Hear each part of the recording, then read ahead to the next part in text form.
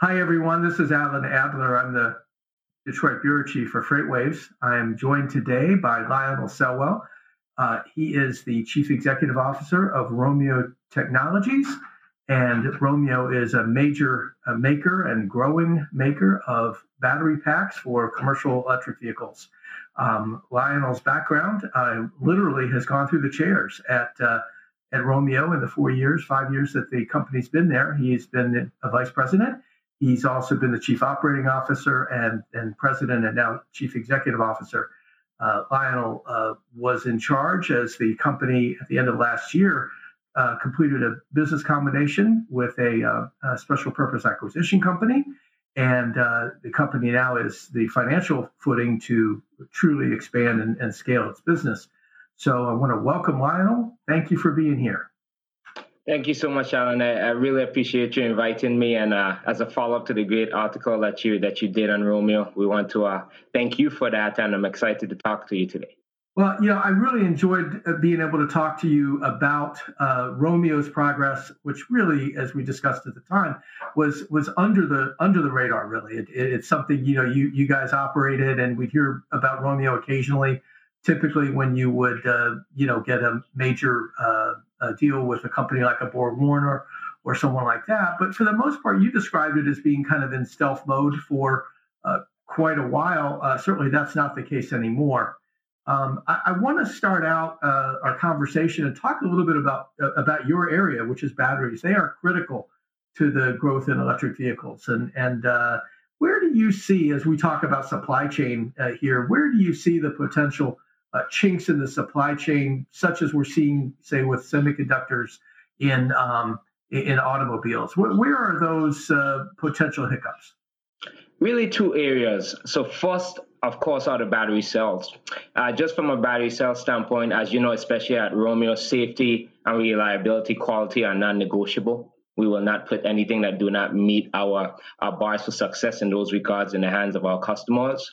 So there's only, quite frankly, as of today, a few partners that put the quality that's necessary, especially in the commercial vehicle industry, that are really roadworthy. So ensuring that we have continuous access to that supply is a daily focus of ours. So that's the first thing. Essentially, we will deliver as many batteries from as many cells as we get in the door. So that's the first thing, battery cells. The second thing is actually, you mentioned the semiconductor industry. One thing that we noticed almost 3 years ago was printed circuit board components, quite frankly. So anywhere from resistors or other IC chips. So we actually stood up a program that's, kind of tongue-in-cheek, Alan, called Operation Hedge Fund, where on a weekly basis, we look out in the open market, and if there's something that we see, something that's 56-week lead time or 72-week lead times being pushed out, we actually grab it on the open market and put it on the shelf. So those are the real chinks, if you will. Of course, the big bad in the room, battery cells, and then PCBA circuit board parts. So hedge fund is an accurate description of what you did. You were hedging against supply. That's right. That's a pretty smart move, as it turns out. And let me expand on what we noticed again, just to, no matter how big your buy was, you'll have multi-billion-dollar, partners of ours that we're growing together, and they would be indicating to us that, hey, even though we spent X amount of billions last year, our lead times are consistently being pushed out. And we're there in stealth mode, and we said, hey, we know that we have a great product, and we'll eventually capture a big market share. So we need to grab these so we're not lying down. So that's what drove it. So you have, you mentioned, I think you mentioned cobalt, but if you didn't, I will. What are some of those critical battery components that you have sort of hedged, if you will? What do you need to make sure you've got to continue? You've expanded your operation in Los Angeles, the plant, the footprint. What do you need to have on the shelves over there? So, Alan, biggest thing is, as we talked about before, that we have our state-of-the-art battery cell test laboratory, where, we've tested more than 200 cells and counting from global players. Like I mentioned before, from a quality standpoint, safety, reliability standpoint, there's only really a subset of those cells that we have approved to go into our product as of today. So first and foremost, we need to ensure access to those particular cells, which we're working on now. We're working with our partners to secure capacity over the short, medium, and long term. That's 2021 all the way to 2025, 2026, and beyond. So we're working on that. But also, as part of having that laboratory, we're really pushing the boundaries and development of the names that nobody's talking about. Okay, so that supply challenge that we talk about, you had the four partners that have owned their place in the market. Those are Samsung, LG, Panasonic, CATL. What we're doing is really driving the next wave, if you will, to introduce quality product into the conversation from a capacity standpoint. So we need to get the quality cells that we have approved to be in our product on the shelves, while continuously pushing the next wave of product that will be introduced into the supply chain. You've got some really ambitious targets, and these are the ones that you say that ultimately, bring battery electric vehicles onto par with diesel power, short recharging time, 15 minutes, and a 500-mile range. Those are goals, but you seem pretty confident of those. Highly confident. As you know, today we're enabling 300 miles on a single charge. Depending on state of charge, large-scale capacity batteries, we're charging in 20 minutes or less. But like I told you before, I'm not happy with that. Nobody at our company is happy with that. We're really driving parity, or what we see as parity, in the Class 8 market. So that 300 miles, as you know, especially an expert in the commercial vehicle industry, us being 300 plus miles on a single charge takes care of a myriad, a big part of, especially the medium duty segment of the market that's doing 200 to 250 miles overnight charging. We got some extra left in the tank, if you will, in the proverbial BEV tank. But we are also the pioneers up market in Class A. So I want that 1,000-mile route where we go 500 miles on a single charge, 500 miles plus on a single charge. The driver, he or she, is taking lunch, they're already charged up, and you jump on the road for another 500 miles or so. And also, honestly, we're preparing for an autonomous world. We want the Romeo-powered vehicles to be the ones that's going continuous, heavy loads, thousands of miles a day. And I'm highly confident in that goal. We're driving on a daily basis to get there. We know that it's more than possible, and it's within reach. We didn't talk last time that we spoke, but we're seeing so much more now in the autonomous space, and you just used the word. Do you see, or are you working with autonomous providers? Because if you can go 500 miles on a single charge and there is the proper software to drive that truck, is that something you envision as well? That is definitely something that we envision. As you know, we're in active discussions with a myriad of companies throughout the value chain, and we're getting prepared for a world that is a mix of drivers and a mix of maybe autonomous and certain tougher routes, whether it's in tough climate areas where no one wants to go, etc. But that's why we're really driving, because regardless, even today, with our 300 plus miles in Class 8, the ROI pencils out. What happens, though, is the ROI may take a little bit longer in terms of return on the initial investment, and we're continuing to drive that down. So I don't want to, misconstrue and say, hey, you should not get a Class 8 BEV, especially from Romeo Power today. I'm not saying that. What I'm saying is it makes it even more of a no-brainer as we continuously moving up market to 500 plus miles on a single charge. You said that you want to work up and down the value chain as the nexus of electrification, I think is the way you put it. How do you unpack what that means for me? Sure, Alan. So one of the reasons I love talking to you and your team is that, again, you're experts in this arena. And you know more than anyone, depending on the side of the pond, these trucks are done by the inch or by the millimeter. You know that this industry is about individuality, about configurability. What people don't realize is these drivers, this is his or her office, his or her home, when they're away from their families and really the backbone of commerce, if you will. But with that, getting back to your question is, what we realize is like, hey, the business model that we employ has to be as flexible as well. So what we've done is we've deliberately built partnerships up and down the value chain, whether it's with fleet managers, with OEMs, with e-powertrain providers and or integrators, because there will not be a one-size-fits-all value chain or supply chain solution, if you will. Okay, as you know, middle market, there's a lot of configurability. You could get a box truck, you could get a flatbed. An OEM might deliver an empty chassis to an integrator or so, and they would put the truck together, as you know, and deliver it to the customer. Well, Romeo Power is there.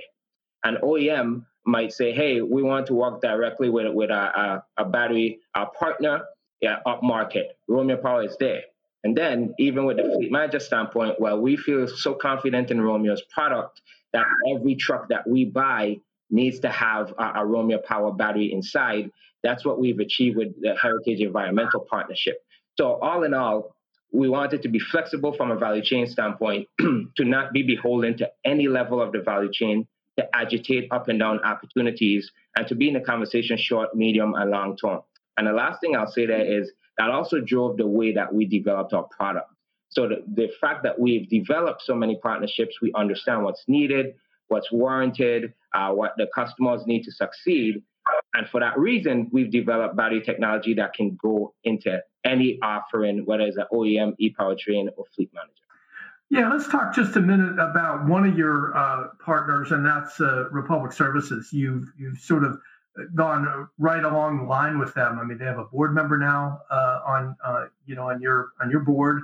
They are working with you on retrofitting some refuse trucks, and you've got their investment. I mean, invested in you, and you've said before that there's a reason not just to buy from Romeo, but to invest in Romeo. This will be a softball for you, but why should they do that? Because, as you know, just buying is transactional. I think what our partners are realizing is that we're driving to upload them to the Romeo Power ecosystem. Like we said, we're the nucleus of electrification. The most competitive advantage, or the most important pillar of this transition from ICE to BEV, is the battery. And our partners have realized that, and they've scoured the globe and global searches to figure out who they should partner with directly to act as not only the partner on the business front, but really an advisor, and really leaning on Romeo to bring additional leading edge, cutting edge electrification partners, whether it's from the OEM standpoint or the component standpoint, powertrain standpoint, etc. That's why you do a deeper partnership. Rather, you can get a battery pack, that's okay. But people like Republic and Heritage have realized they have big fleets. I mean, Heritage has 2,000 trucks that need to be electrified. Republic has 16,000 trucks that they need to electrify. And by the way, they have pointed metrics, as you know, from a profit per mile, ROI, and uptime standpoint. So you deepen the relationship and a partnership there to lead together on the forefront. So you can have a deeper customer or partner intimacy about what's needed to really electrify the entire business, starting with the fleet and potentially other aspects of the business as well. So you partner with Romeo because, one, we give you the lead. As you switch from ICE to BEV, there's no compromises in terms of your vehicle performance. And from a strategic standpoint, it really allows you to have a clear glide path to full electrification over time. This is a very competitive business that you're in. You are a leader, but maybe not the leader. I mean, I don't know how you characterize it, but we're seeing more and more coming into the battery space, clearly. Is this something that you keep an eye on yourself, or do you just try to keep your head down and do your thing? So look, we two things before we get to competitors. First and foremost, you always start with a customer, right? You always start with the fleet managers. You always start all the way upstream to understand what will drive our success for them. And then we always start with Romeo Power. There's this book called Kill the Company that you and I talked about, where it's all about reinventing and killing yourselves before another company does. So every day we're driving ourselves, defeating ourselves, making sure that we're competing and driving our product internally at Romeo Power to get better. Honestly, we're trying to reinvent ourselves on a daily basis. And then we look at the competitors and see, what they're doing, what they're saying. As you know, this industry has started and stopped many times because of the lack of technology, quite frankly. So we are the leader. But too many times what leaders do is they relax and they rest. We don't care about that. We know that we have a minimum 2-year lead against our competitors. This is feedback from the customer base, not just me marketing to you, Alan. And again, we're not happy. We're not happy with that at all. That is too close. So what we're doing is heads down, driving to be as radical as we can be to continuously extend that lead and can continue to delight our end customers. Sure. We get on this one, Lionel, and that is the whole SPAC issue. You had one. It came together very quickly, and it certainly, I presume, has to be a boost in terms of having the resources that you need to grow the business. You mentioned to me that it was not just a SPAC, but it really was a good fit. Why don't you talk about that for a minute? Sure. So, of course, from the SPAC standpoint, process overall, much quicker rather than 18 months or so. It's 5 months. You get to use projections and really tell your story and educate with forward looking exactly what your strategy is and how the company is going to grow over time. So that's the really the two things compared to an IPO that was extremely compelling. Just the timeline, as well as the ability to use projections, having certainty out the door in terms of valuation or valuing the company together. So I would say those are the three things. But what you refer to was even more important. The team at RMG Acquisition. When we said a fit, to be transparent, like you and I talked about, there were multiple overtures, if you will. Right, but it became apparent that certain SPAC people, if you will, or managers, really were just trying to, do something to flip a buck. Whereas the RMG Acquisition team really came in. I want to tell you, Alan, they dug in. So that 5 to 6 months of due diligence felt like 18 months. They dug into our customer base, our technology, our team, our strategy, broke it down, flipped it around, really challenged myself and my management team to ensure that we have a robust strategy and execution plan, short, medium, and long term. So really the due diligence portion of it was extremely impressive. Tough going through it, but as talking to you today, it was extremely impressive. And then they were just add-ons, Alan. From a strategic standpoint, having energy backgrounds, understanding how not only we fit in the commercial vehicle space today, but really appreciating that we have a big opportunity in adjacent industries as well, and even out to the stationary storage, medium or long term. So that was great. And then just governance. They came in with additional chops in terms of how to govern the board of directors, how we're going to stand up the company and really be public markets ready. So I would take this opportunity to say that, look, the process is great, but finding the right partner is even more paramount. So as I know a lot of founders, CEOs, executive leaders watch your show, and rightfully so, but they really need to ensure that they have the right partners that are pushing them with tough questions before they come out the door. Yeah. Well, it can be uncomfortable for sure, but it sounds like you passed that test. Lionel, thanks so much for being with us today and being part of the Global Supply Chain Week. Good to see you. Awesome. Thank you so much, Alan. Let's keep it going. Okay.